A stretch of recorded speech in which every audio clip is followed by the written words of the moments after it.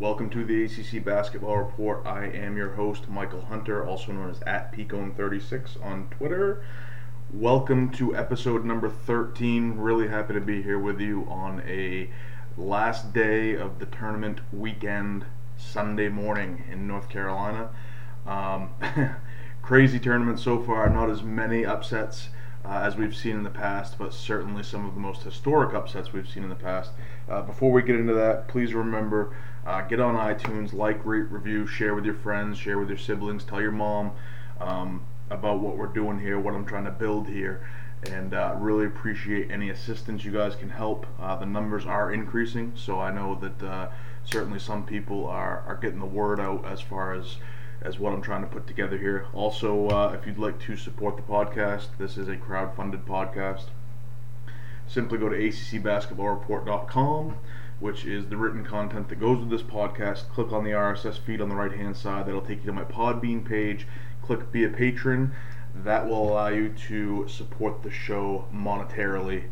I appreciate it. Any assistance you guys can give, it's just a great thing to try to build a fan base and to try to earn your respect as a fan or as fans is something I really like to do, and I'm really intending to do if you're still on the fence about how you're feeling about this show. First thing I want to get into today is the overall performance of the ACC in this basketball tournament so far. 5 of the 9 teams did win in the first round. Gonna go down through some stuff real quick. Obviously, there's a huge elephant in the room when it comes to this conference and this podcast this morning. First, though, I want to talk about Virginia Tech. They basically performed, I think, how we all anticipated they would perform. Played well early, let it slip away. Colin Sexton went ballistic. Virginia Tech just, I like their talent. They're better talented. They're a more talented team than Alabama. Okay, they're a better team than Alabama. I think Alabama's a 19-15 team that got hot in the SEC tournament and was one of the last teams in this tournament. I haven't looked at the metrics, but I would assume the metrics are better when it comes to Virginia Tech compared to Alabama, and they still lost. It's been an issue with Virginia Tech, which is kind of weird because I think Buzz Williams is a fantastic coach. I think their perimeter talent is some of the best in the country, definitely in the ACC, and front court depth is something I've harped on all year regarding this team. They get that next year in the return of Kadeem Sy, who is returning to the program after taking a year off and going JUCO but never playing, and then he came back to Blacksburg. So I'm not really sure what's going on with Kadeem, but next year they've got him coming back, I should say, to back up Blackshear. I assume NAW is going to be back. They also have a kid named Landers Nolly who's coming in, who is a fantastic shooter out of North Carolina. This is going to be a good team again next year. We're just going to see if they know how to win games. That's a thing that afflicted them all year, is just couldn't put teams away, couldn't put games away in the second half, go through long cold streaks.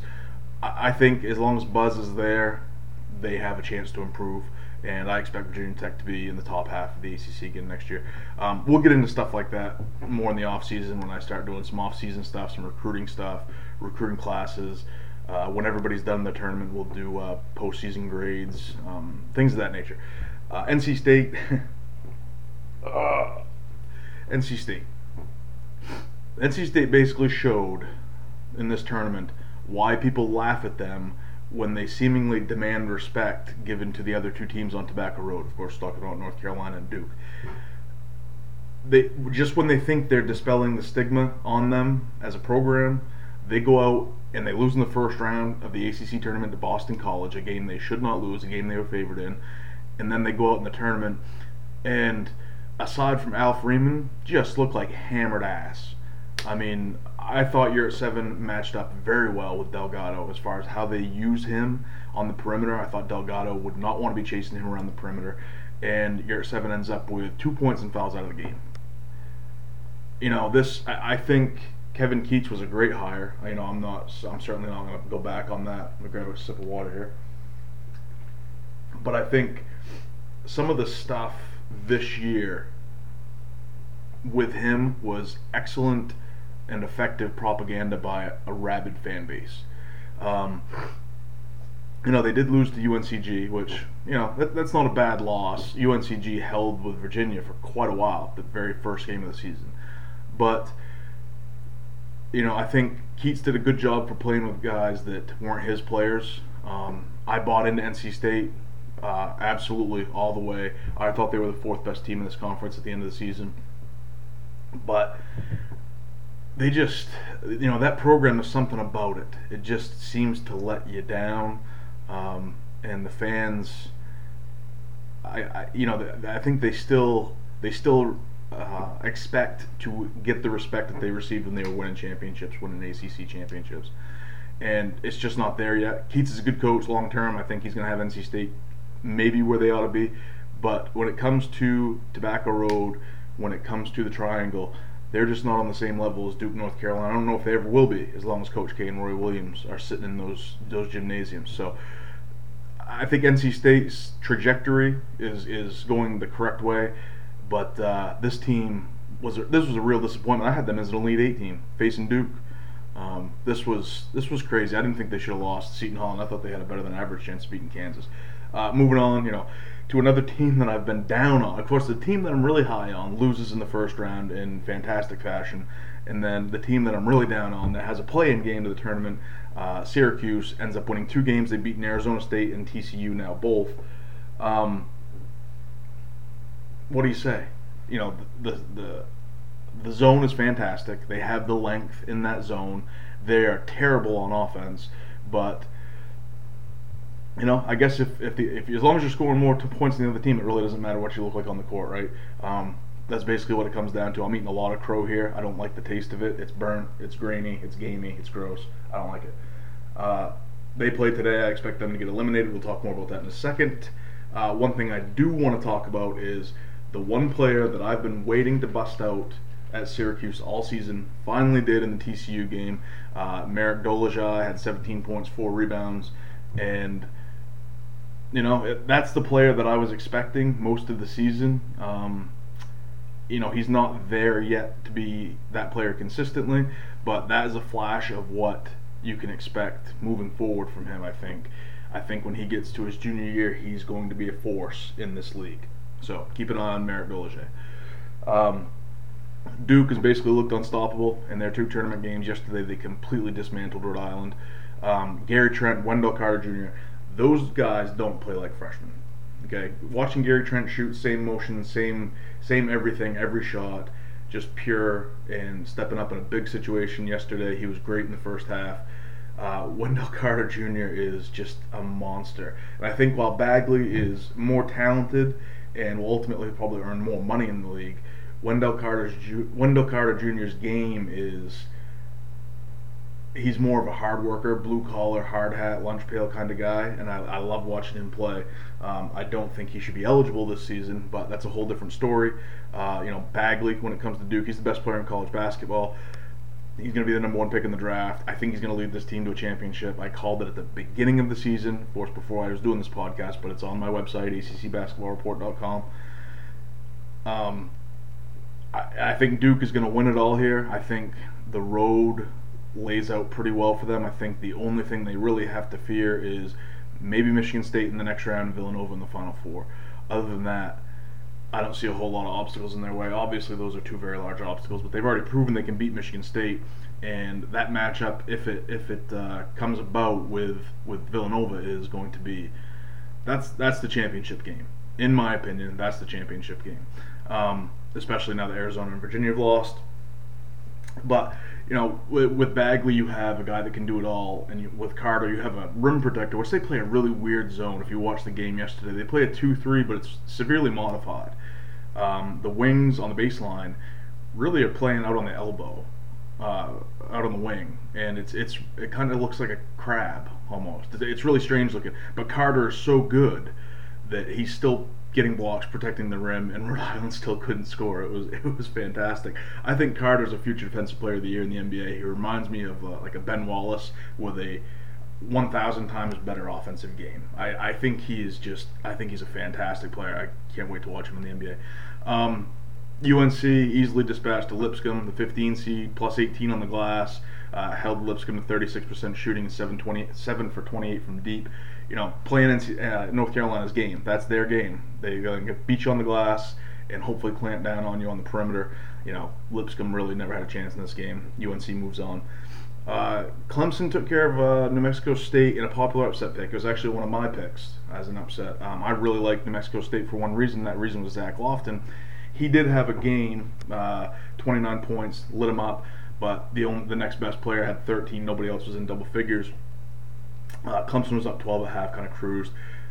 Sheldon Mitchell, Gabe DeVoe, Marquise Reed combined to go 25 of 42 from the field, score 60 points. If they're able to do that, they're going to cause some trouble in this tournament. They play again today. I'll get to that game in a second. Florida State beat Missouri. I picked Missouri in this game foolishly. I'm always on the wrong side of Florida State, it seems like. Mizzou was without Jordan Barnett, who got busted for a DWI before the tournament. Savoy and Kevin Gelly combined for 26 points off the bench. But the biggest story here is FSU loses Terrence Mann to a groin injury. He is their most pivotal player. He's probably their most gifted scorer, even though on that team they're all pretty even as far as scoring goes. Being so deep, and I've talked about this numerous times on this podcast over the course of the season. I expect Trent Forrest to step in and perform well. I think in this spot, it was either him or MJ Walker at this point, I believe. I just don't know if they have enough consistent scoring to be relied upon in this next round. We're certainly going to find out today. It's going to be a game I'm going to be very interested in. It's going to probably be on the muted TV, but I'll be having an eye on that. Missouri, I got goo eyes over Michael Porter Jr., Jonte Porter, Cassius Robertson. When you see the talent, but you don't see it perform. What I forgot here was Florida State's playing against the only team in the country that has a coach that's more disappointing with more talent than Leonard Hamilton. That's Quanzo Martin. At some point you have to start winning with these guys, right? Fantastic recruiter, but if you can't win, what's the fucking point? There's no wonder he jumps around every 3 years. But I digress. Hamilton took care of business. Missouri's done. Michael Porter Jr. actually hinted that he might be back next year. I don't believe that for a second, mind you, but it would be interesting to see Porter actually play at this level as a sophomore, and that would be something that I would love, because I'm not a huge NBA guy. I'm more of a college basketball guy. I'd love to see Michael Porter play at the college basketball level, and I didn't get to do that a whole lot this year, so that kind of sucked. But we'll see what happens. I expect he goes, and he's probably the first top 4 pick. I think Bagley goes first, Ayton goes second, and then Porter's probably going to be in that conversation for 3 or 4 with Doncic, who is, by the way, insane. Just an incredible player. But anyway, moving on, ACC, in probably the most predictable first round game upset, Miami loses to Loyola Chicago. This was not a difficult game to pick. I picked this. Lonnie Walker goes out, misses the front end of a 1-and-1. Loyola gets the rebound, runs down, and hits the trail man for a triple at the top of the key. He drills it for a 2-point win. Not a huge surprise. When you get to the 6-11 games, 7-10 games, 8-9 games, these aren't really upsets, I don't think. And especially when you look at how Miami played down the stretch. Yes, they won their last 4 games, but they won those games on with a combined total of 8 points in those 4 games. A couple were buzzer beaters or pretty damn close. A couple were, one was a mistake by the opposing team that turned into points for Miami. So it was predictable. Loyola's a good team. You don't win 25 games while being a bad team. And Miami, it's funny when you look at the ACC tournament seedings. How did that team end up being number 3? It was basically through tiebreakers. How did North Carolina end up being a 6? It's crazy. You knew that. Going into that ACC tournament, that Miami wasn't the 3rd best team in that league. If you'd watched any games that they played this year, either without Bruce Brown, without Lonnie Walker, with both, without both, they just weren't good. They don't have good guard play. DeJuan Hewell's a madman, but they never get him the ball. They pretty much come and go with Anthony Lawrence, who is their 3rd option, and he was hot and cold a lot this year. And this like I said, this wasn't a hard game to predict. And as lucky as I got on some of these picks, I didn't feel as lucky on that one. That one was easy. And then we come to history. I actually, I haven't watched this entire game. Virginia becomes the first number 1 seed in the history of this current tournament format to lose to a 16 seed. I've been on Virginia all year. They were number 1 in my power rankings all year. I'm not going to sit here and pretend like I saw this coming. I did not. I had them losing to Arizona in the Sweet 16, but right now I'm toast on that because Arizona lost too. So when you play like that, if a team gets hot on you and figures out that pack line defense, and you don't have an offensive star, or one of your stars is missing, hence the importance of DeAndre Hunter, which I wrote about the day before this tournament opened up. It has potential to be not good, and now they have the 2 of the most historic losses in college basketball, as they lost as the number 1 way back to Citadel or Chaminade. I can't remember off the top of my head. I probably shouldn't bring it up if I don't have my notes correct, but Virginia is a team that I thought they were efficient enough on offense that if they got behind somebody that was of lesser caliber than they were, that they could catch up. But when Kyle Guy, Ty Jerome, and Devin Hall go 2 for 17 from deep, obviously bad things are going to happen. Then you don't have DeAndre Hunter, who's their best post-up player. He's not playing. He's out with a broken wrist. Isaiah Wilkins is not a guy who's going to get in there and give you 20 points. He might give you 4 steals. He might give you 12 rebounds and 3 blocks. But he's not going to give Virginia what they desperately needed that night, and that was points. And, this wasn't a fluke play that won this game. They were beaten soundly. They gave up 53 points in the second half the other night. They got beat by a 16 seed by 20 points. That is crazy. Now, I spoke on this a little bit before the tournament. Those 3 guys, Kyle Guy, Ty Jerome, Devin Hall, won a combined 6-27 in last year's tournament. Now, they didn't lose on the first night, but they lost on the second night. That was in over a 2-game period. So right now, if these 3 guys, well, Devin Hall's a senior, but if Ty Jerome and Kyle Guy come back for their junior years, which I expect they will, they have a stigma that they're going to have to dispel in the tournament when they get there next year, because Virginia will be back. They'll be a good team next year. They'll be in the dance again next year. These guys need to show up and show that they don't crumble under this spotlight. After the game, I don't know if some of you guys saw, there was a reporter. I tried to get his name for today's podcast, but unfortunately I could not, who actually asked Ty Jerome, who was basically had his hands, his head in his arms, laying on the table at the press conference, if he was aware that a number 1 had never lost to a number 16. Okay, this is a 21-year-old kid that just made the bad kind of history as being the only number 1 team to ever lose to a 16 seed in the tournament, and you're going to ask that question. Now, it's pretty obvious that the guy phrased the question incorrectly. He should have just asked him flat out, do you think you overlooked the 16 seed? He didn't do that. He left the door open for Jerome to give a very snarky, very fuck you kind of answer. And that's exactly what Ty Jerome did. Not in those exact terms, but the intent and the tone was there, and I don't blame him a bit. I thought that was a stupid question. Now, some people are actually talking about Tony Bennett's history in the tournament being a reason for him to be on the hot seat. Possible removal. Is he leaving?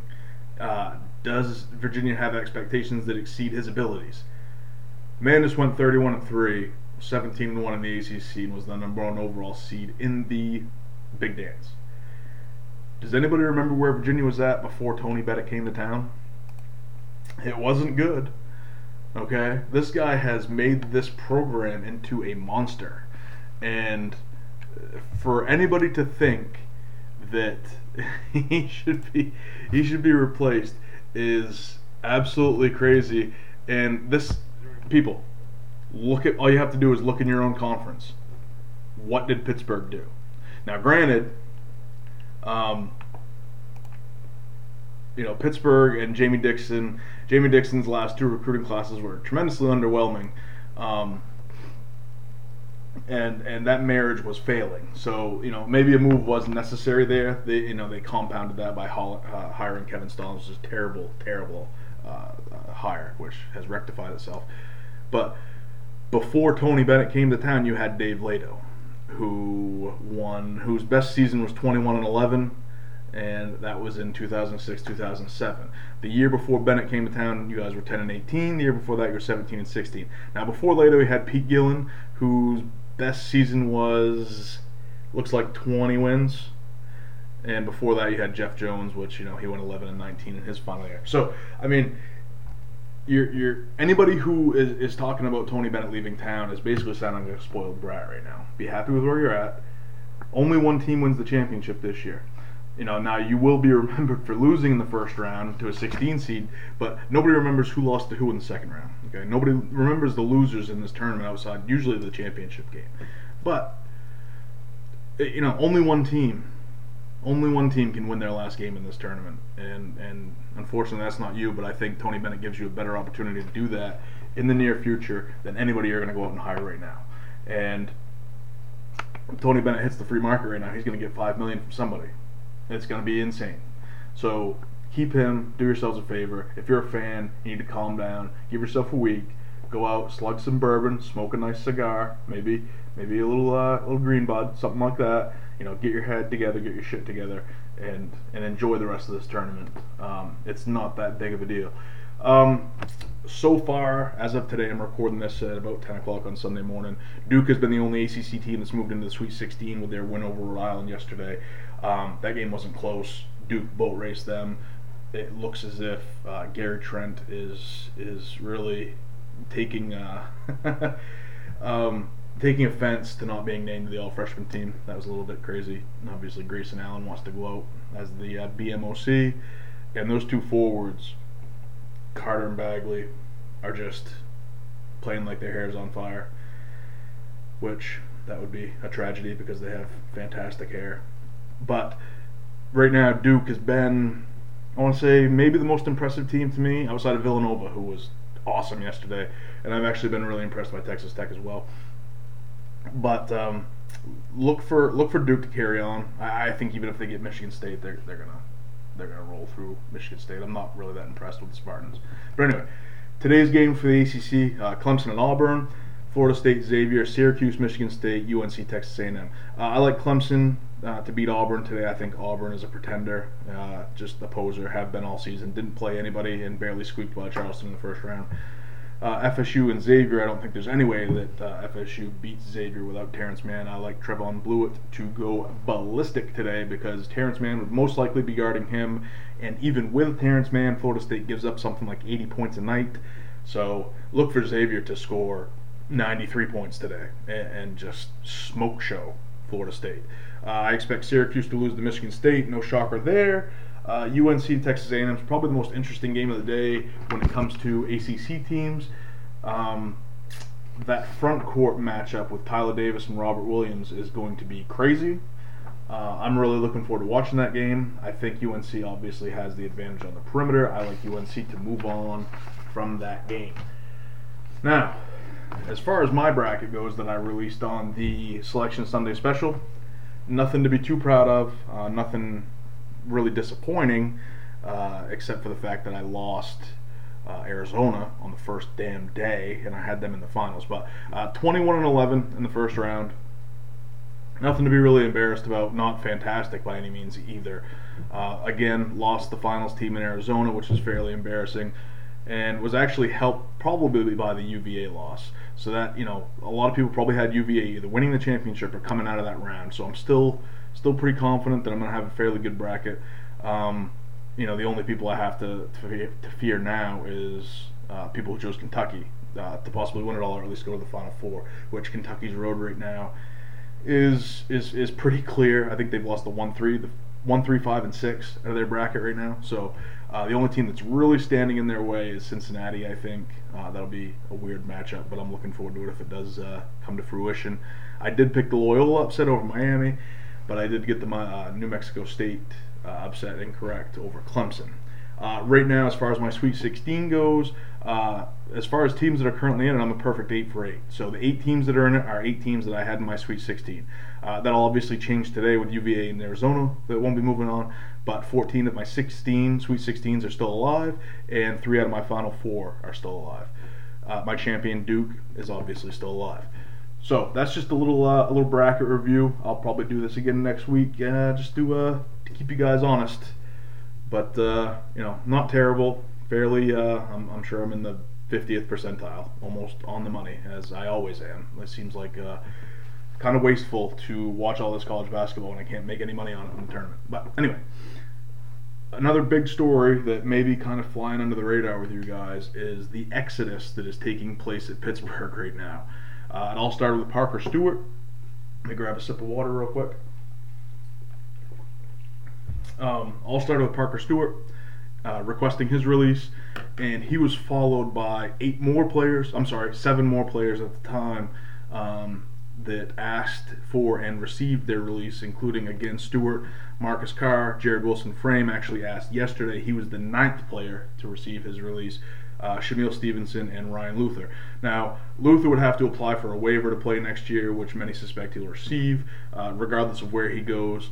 Also of note, 2018 forward Bryce Golden has also been released from his letter of intent. I have not seen anything regarding their JUCO point guard. Let me look it up real quick. Their JUCO point guard, Dansby, I believe his name is. Anyways, fairly good player. I have not seen whether or not he's been asked and granted his release. And just to be 100% clear here, this doesn't mean these players are gone. This just protects them in case they go elsewhere. I'm sorry, in case they don't. I'm trying to multitask here, and it's just really not working out in my favor. Yeah, Daniel Kingsby, who's a JUCO point guard, I have not heard whether or not he will be, reneging on his commitment. But basically protects the players in case they don't appreciate the new hire. They're able to go elsewhere. I'm not going to pretend to know whether or not they'll be able to petition to play immediately. I can't remember. The NCAA seems to change every year as far as whether or not they allow immediate eligibility after transfer regarding a coaching firing. Should they be able to? Absolutely. This whole we committed to the coach, not you need to commit to the school, not the coach thing is ridiculous. I mean, this is somebody you need to commit to the coach. This is a guy you're going to be dealing with every day for the next 4 years of your life potentially. It's probably a good idea that you get along with him because that will affect your academics, obviously, if you hate each other. Which, Kevin Stallings, it's crazy that all these players seem to love Kevin Stallings, and so many of his players in the past seem to hate his guts. But, so right now you have a situation where, not unlike last offseason, there was 7 freshmen on this team, I believe, this year. Stallings kind of put it together with duct tape and Elmer's, glue. It's going to be a hard job to sell. Now, the good thing is you have plenty of scholarships to give out, and now that all these players have been released from their commitments, you can kind of pick and choose. And you don't have to go through the negative publicity of not renewing a player's scholarship. They've already asked for their release, so they're no longer obligated to return. You're no longer obligated to honor their scholarship. They've taken action first. You don't need to look bad taking action when you get rid of all of Kevin Stallings' shit players. Now, if you're a new coach coming in, certainly you want Stewart back, which he originally, I think he is visiting Georgetown right now. Or not right now, but he that's the first name that popped up was Georgetown. There's a couple of people that thought he should have been there in the first place. He had originally committed to Ole Miss and immediately left there. I'm not sure what the circumstances were there. I didn't dig too hard, but I couldn't really find anything either. Marcus Carr is a player I think you can build around. Shamil Stevenson is an interesting player. I don't know if he's a stud, but he's probably a good role player in the ACC.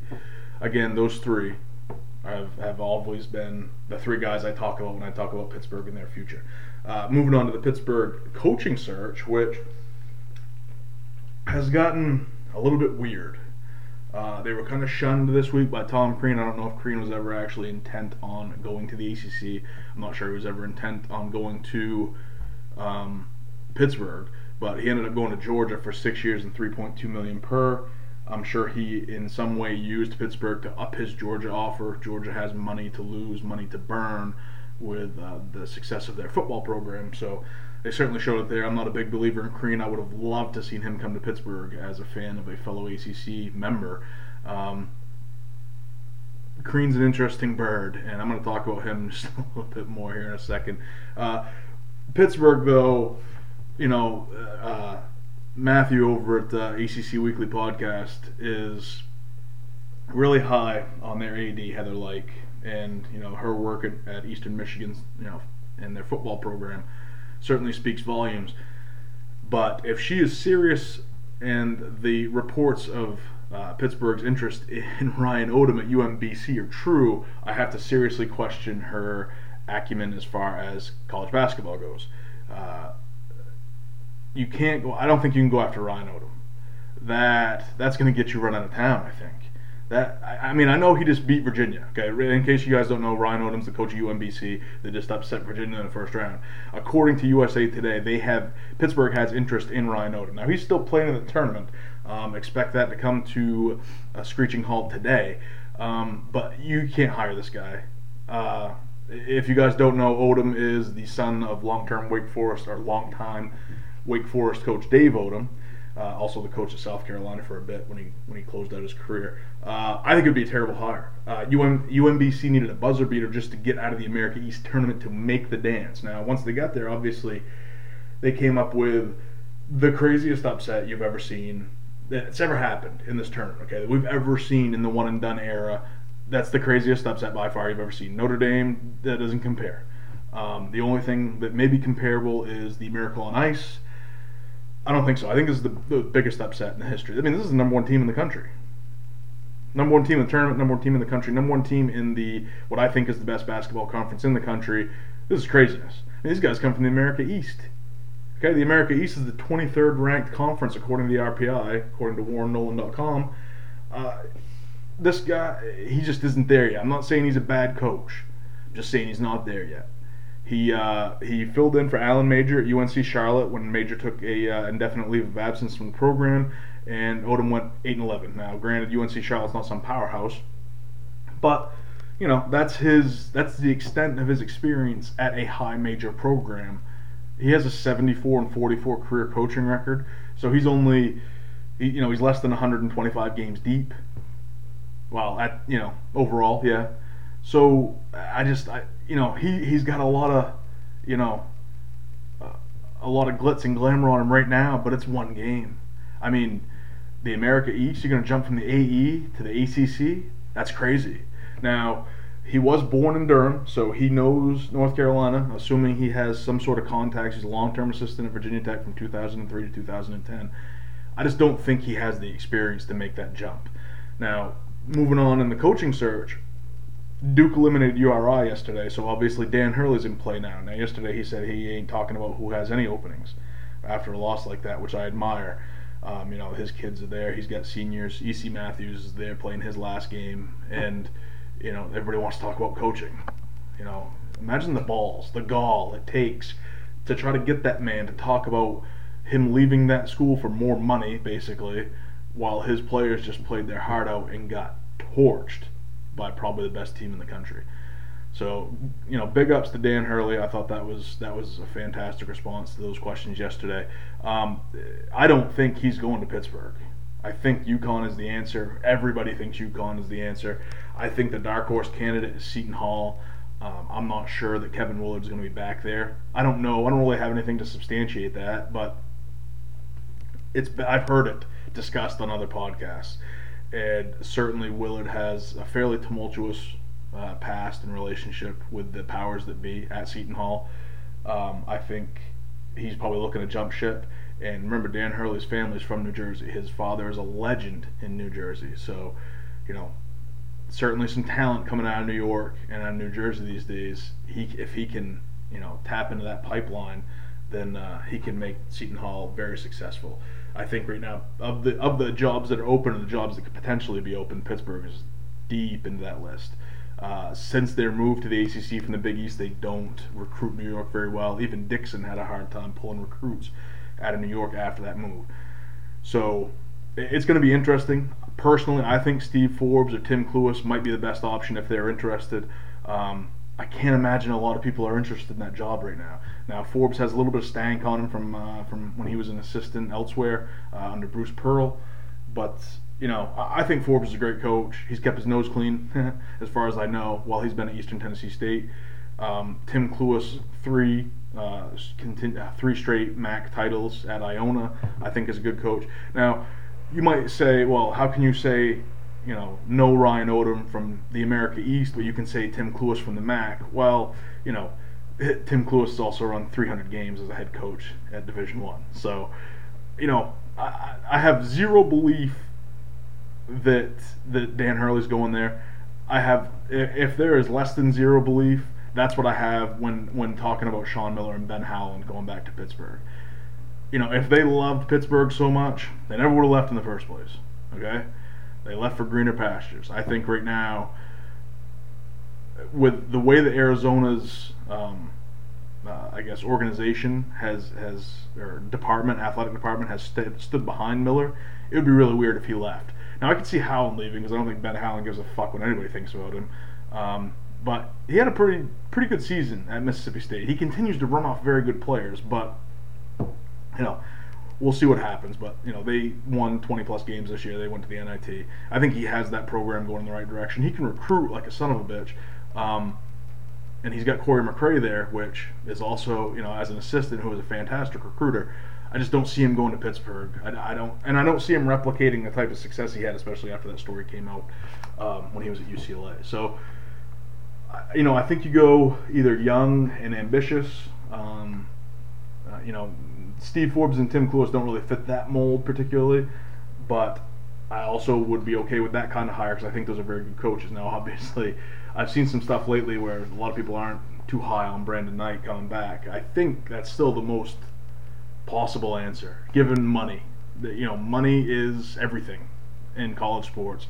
Yeah, just said that, and let that sink in for a minute. They just paid. I don't know if they're still negotiating, but a $9.4 million buyout for Kevin Stallings can't leave a school like Pittsburgh flush with cash, unless they have a big donor that hasn't been reported yet. I think, Forbes, Cluess, Brandon Knight. I don't think they have the money for Dan Hurley. I think that's another reason he doesn't go there. With 1.9, 1.7, 1.9. That's G-Tech money while they were still paying two buyouts. So Pittsburgh, I think they're setting their sights a little high, which you want to do, but ultimately I think they're going to go young, up and comer, and I think their fan base is going to be a little bit underwhelmed. But let's move on. Spent more than enough time on fucking Pittsburgh athletics. So I'm going to move into ACC powerhouse Georgia Tech, who didn't have any postseason and won 13 games this year. And one thing I want to talk about, Ron Bell, Mr. ACCBR Douchebag of the Year, okay, was arrested in Arizona. Now, I've talked about the story a couple times. If you're new to the show, I'll give you a quick rundown. Before the season, Josh Okogie, Tadrick Jackson were suspended from Georgia Tech for receiving benefits from a friend of the program in the form of shoes, apparel, I believe, airplane tickets, things like that. They spent a weekend in Arizona at this man's house, Ron Bell, who's a realtor in Arizona. And there was a story that was released along with a radio interview by Memphis journalist Gary Parrish regarding allegations of everything when it comes to Josh Pastner at both Memphis and Georgia Tech. I mean, this guy claimed that he picked out Josh Pastner's ties, he picked out Josh Pastner's suits, he recruited on Pastner's behalf by giving gifts and things like that. All of this stuff, I think maybe has some semblance of truth, but I don't think quite in the fashion that he's portraying it. Bell is a felon who struggled with substance abuse and certain health issues that apparently Pastner helped him through, and he's going through some rough spots in his life. During that process, they obviously developed some kind of friendship, and Pastner gave him access to both the Memphis program and the Georgia Tech program when he was hired there. I guess there's been different reports on why or how the relationship kind of went bad, but the most consistent thing I've heard from people that are associated with Georgia Tech is the relationship soured when Pastner apparently didn't call Bell on his birthday. But even before that, there was an incident where Pastner didn't allow Bell and his girlfriend Jennifer Pendley immediate access into the dining room area where they could eat with the team. Now that resulted in some kind of spat, some kind of argument with Pastner's assistant. Pastner then basically told them to chill the fuck out and took his assistant's side, be nice to her, be nice to these people that are associated with this program, and Bell got a hair across his ass. So before the season, he releases this evidence, I guess. And there was, legitimate stuff. Okogie and Jackson were at this man's house. Now, it really speaks to somebody's character when you're the one providing benefits, and then you basically incriminate yourself and make it known that you're a scumbag by endangering children's futures. As far I know, Tadrick Jackson doesn't have a future in the NBA, but Tadrick Jackson has a future in professional basketball somewhere. I believe he has that kind of ability. Same for Josh Okogie, who's currently testing the NBA waters. Now, to be the one that provides those gifts, those extra benefits, and then also be the one that calls the NCAA. I mean, I think that speaks to the kind of person that you are, on top of the fact that you have a substance abuse problem that you've served time for. Now, this all came about in November, right before the season started. In January, Pastner filed a defamation lawsuit against Bell and against Penley, and Georgia Tech hired legal counsel.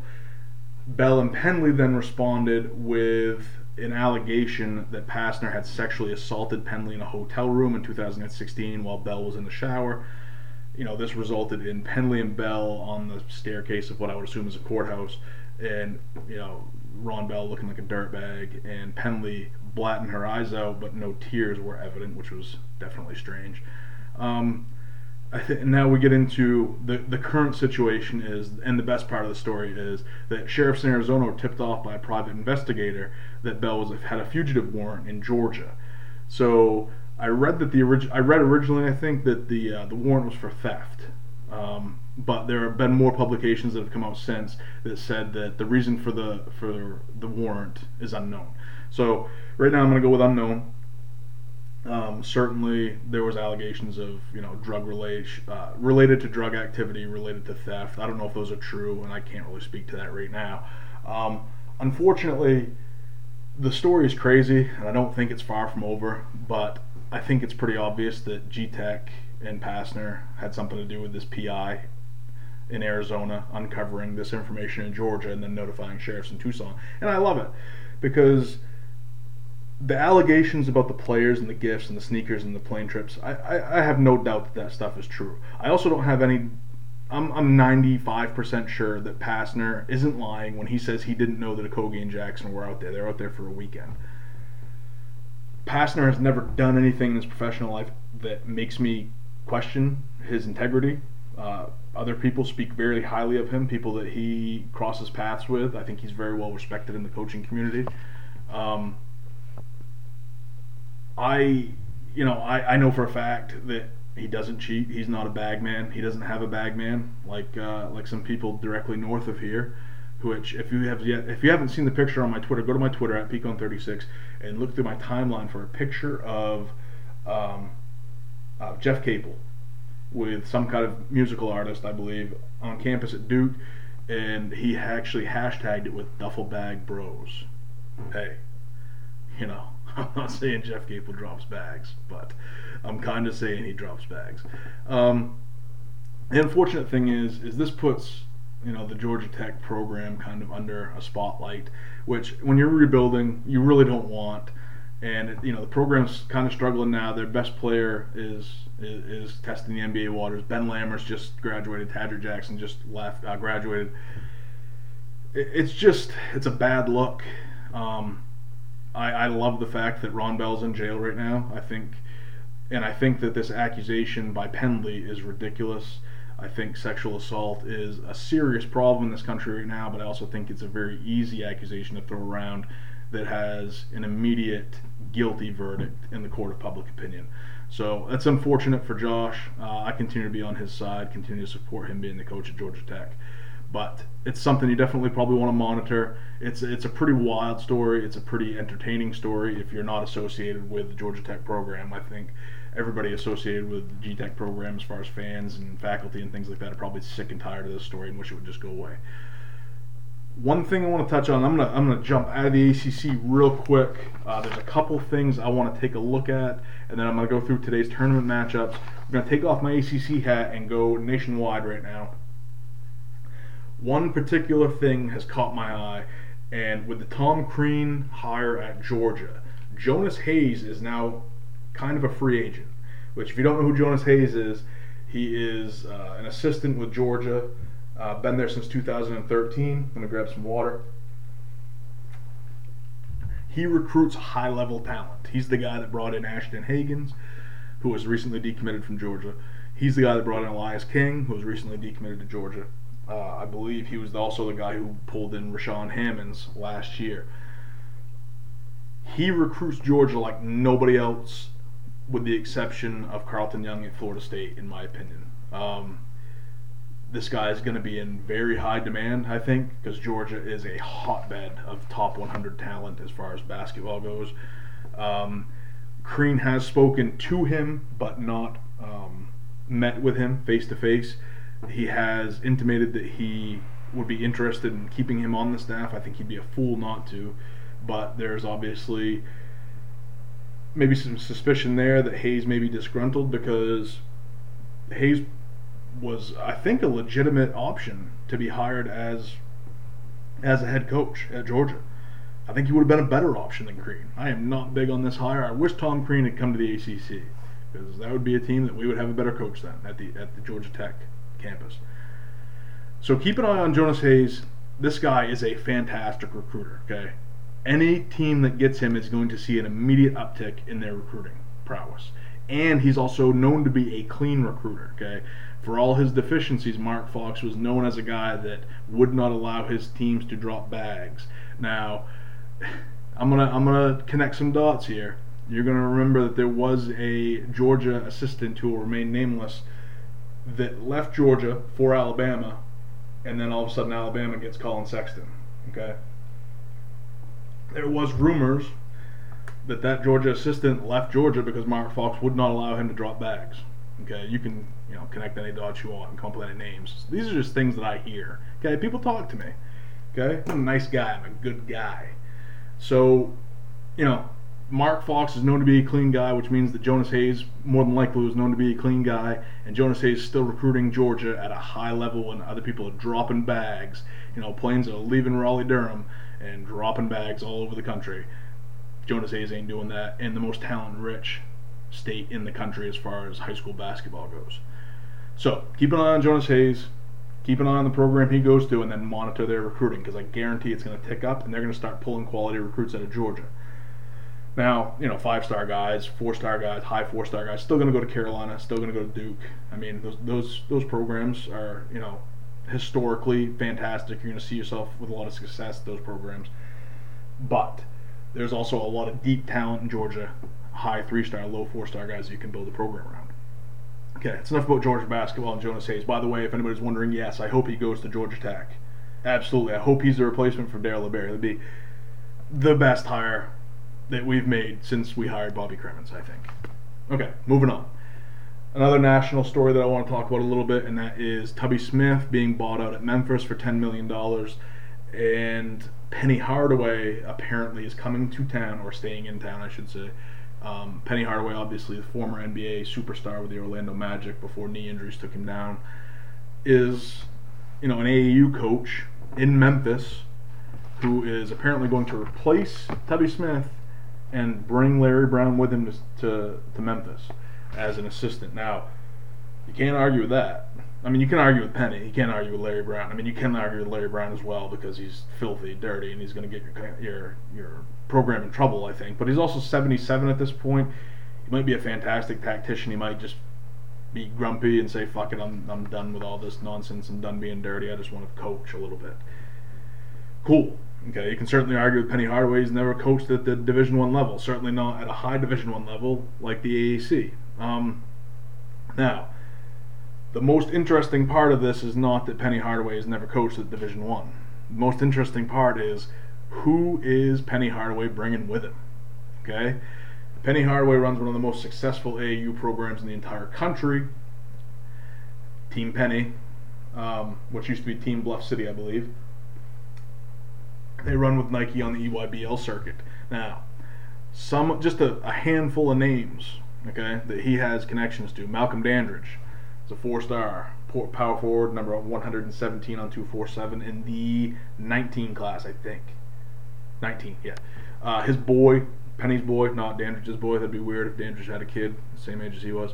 Jaden Hardaway, obviously Penny's son, 6'4" shooting guard. Right now he's only a 2-star, but 6'4", 2 guard. He's got good length, good height. He's Penny's boy. He's going to end up playing for Penny if Penny goes to Memphis. Then you get into some serious boys here.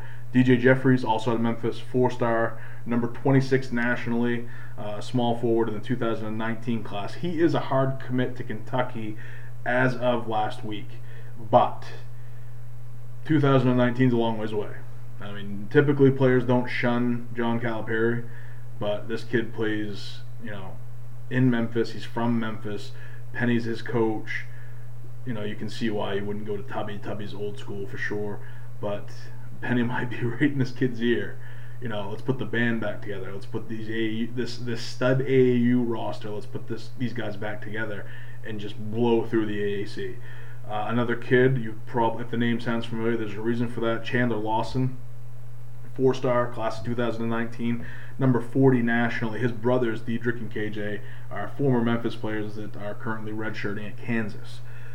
Right now, Crystal Ball has him going to Kansas. Again, these ties run deep. His father, Keelan Lawson, is still in Memphis coaching at the high school level, I believe, right now. I can't confirm that, or haven't confirmed that. I probably could if I wanted to. I'd rather just fly by the seat of my pants and speak nonsense.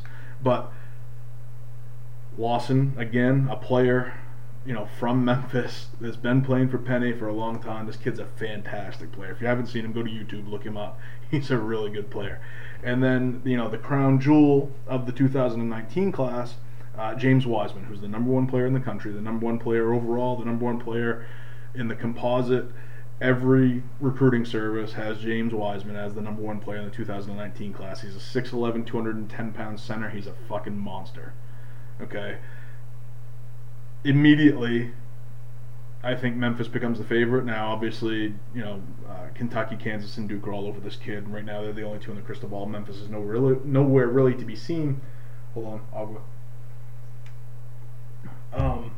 But I think that's going to change quickly. Penny also has ties to point guard Alex Lomax and center Trey Jamison. Both are 3-stars. Lomax is a top 150 player who is currently committed to Wichita State, and Jamison is a center currently committed to Clemson. Both of them are in the 2018 class. I don't know if those will change, those situations. Obviously, Wichita State is a very good program right now. Clemson also a pretty good program right now. Jamison not really... I don't think he's a real stud player. He's kind of a project big man who'll probably show up in his junior and senior year as a player.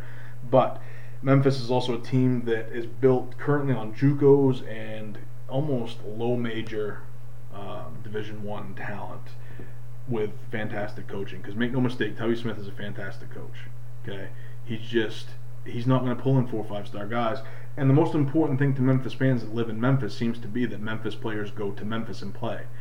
They want a strong representation of their city at their college, which, that's not crazy. That's not a crazy thing to ask for. Tubby Smith was just probably a bad fit in Memphis.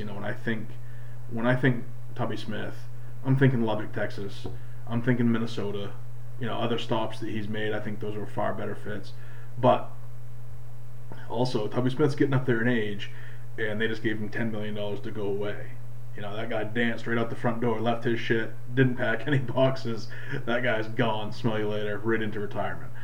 Speaking of retirement, it's also reported that Kevin Stallings is retiring from college basketball with $9.4 million in your pocket. Why wouldn't you? Go buy an island and hang out on it and blow off some hooker's ass.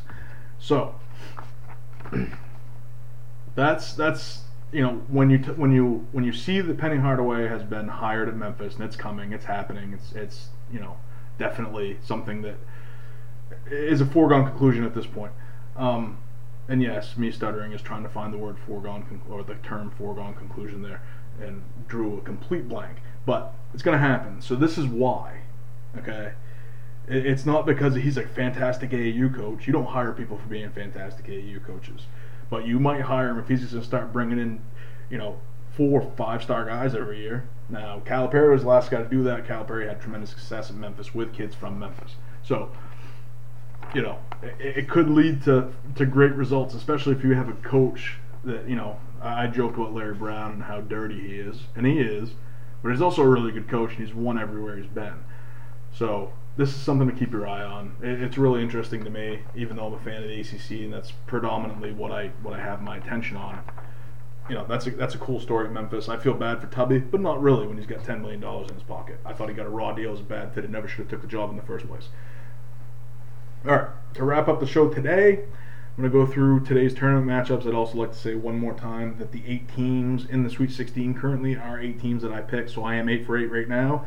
I'm going to plug that real quick before it all goes to hell today. All right, so we kick off the day with Butler and Purdue. I like Purdue despite the loss of Isaac Haas, and for those of you who don't know, the 7'2" center fractured his elbow, and it was lost for the rest of the tournament. There was speculation yesterday that he'd be able to play with a brace on his arm. I think he has been ruled out by Matt Painter since then.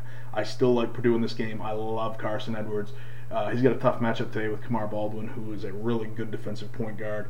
Obviously, Keelan Martin is a really good player for Purdue, but that matchup with Vince Edwards is interesting as well. Dakota Mathias, if he has a big game today, which I suspect he will, I think that Purdue's going to win here. Also, something to keep an eye on is the effectiveness of freshman point guard Aaron Thompson for Butler. He rolled his ankle twice in the game last week, or in the game on opening day, or Friday. So keep an eye on that. I think this lines up pretty well for Purdue, but their long-term aspirations are definitely going to be affected by Isaac Haas. And you can't help but think about a few years ago when they were one of the top 3 or 4 teams in the country. They lost Robbie Hummel to a knee injury. So Butler seems a little bit snake bit as far as tournaments go lately. But moving on. Syracuse, Michigan State. I like Michigan State. No shock there. I think Syracuse, brief run as a Cinderella's up. And by the way, winning 2 games, one of them being a playing game, does not solidify the fact that you're a tournament team. It doesn't say that you should be in the tournament. It just means that you won 2 games after you got here because you played shit teams. TCU, not a fantastic team in my eyes. Arizona State, certainly not. I think they were way overblown beginning of the season. I did like their guard play. I did like their senior leadership. Romello White's a kid I've been a fan of since he was in high school. But this doesn't erase the fact that you guys played terribly over the course of the season. And Syracuse fans, keep the hate mail coming. I love it. Texas A&M, UNC, this is probably the most interesting game of the day for me. I like UNC, but the front court matchup's really crazy. And, something that really holds my interest. I think UNC might have to go big today, which means you're going to see less of Luke May at the 5 and Cameron Johnson at the 4. I think you're going to see more of May at the 4 and Sterling Manley at the 5. And I still don't know if you can stop Robert Williams and Tyler Davis. Tyler Davis is going to eat up Sterling Manley, but at the same time, Texas A&M has not been impressive since the very early going of the season. They had some suspensions, they lost some players, they had some injuries. Just really haven't recovered. Now, they did get by Providence, which Providence, I don't really know what was going on there. I think I picked Providence, but Mekhi Ashton Langford didn't play for Providence in that game, and I couldn't figure out why. I couldn't find out why. He's sometimes a little spark plug for them. He's a freshman point guard that I really like. But anyway, I think Joel Berry steps up today. I think Cameron Johnson steps up today. Theo Pinson's been a monster recently. I think UNC moves on today. Nevada, Cincinnati. I like Cincinnati. Nevada did not impress me against Texas, but Matt Coleman did.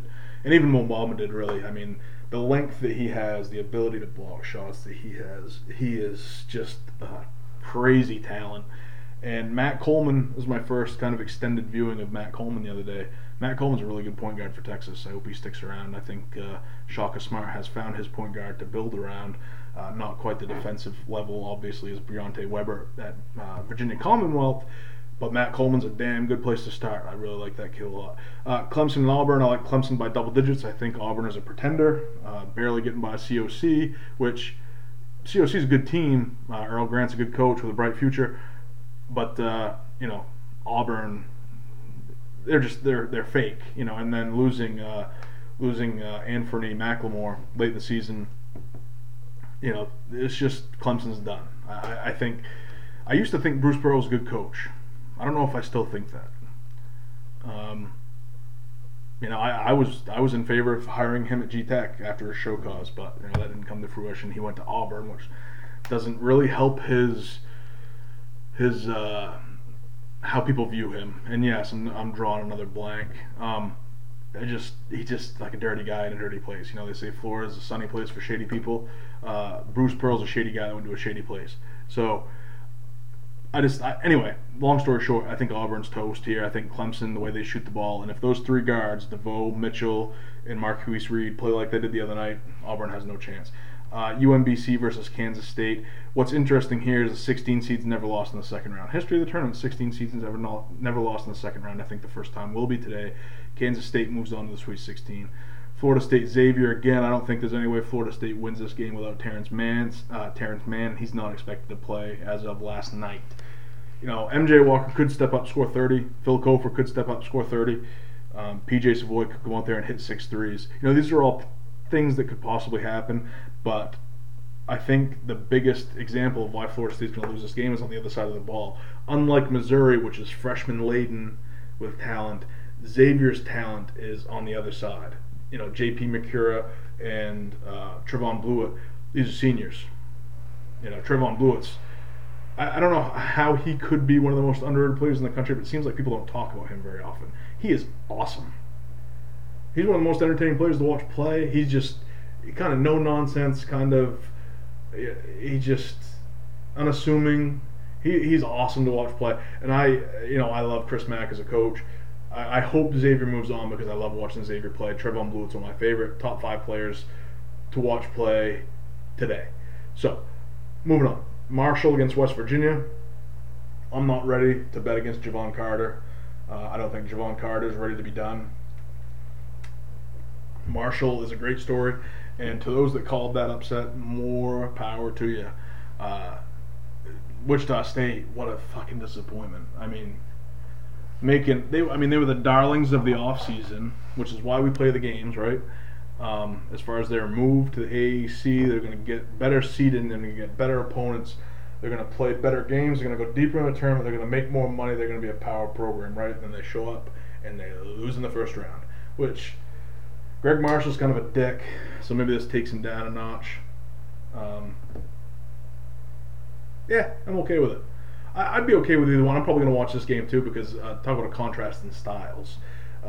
Marshall's up and go, shoot threes, score a ton of points. I can't believe that game wasn't 100 to 101 in the first round of Wichita State. But West Virginia, obviously, press Virginia. Kanate on the backside, the freshman West.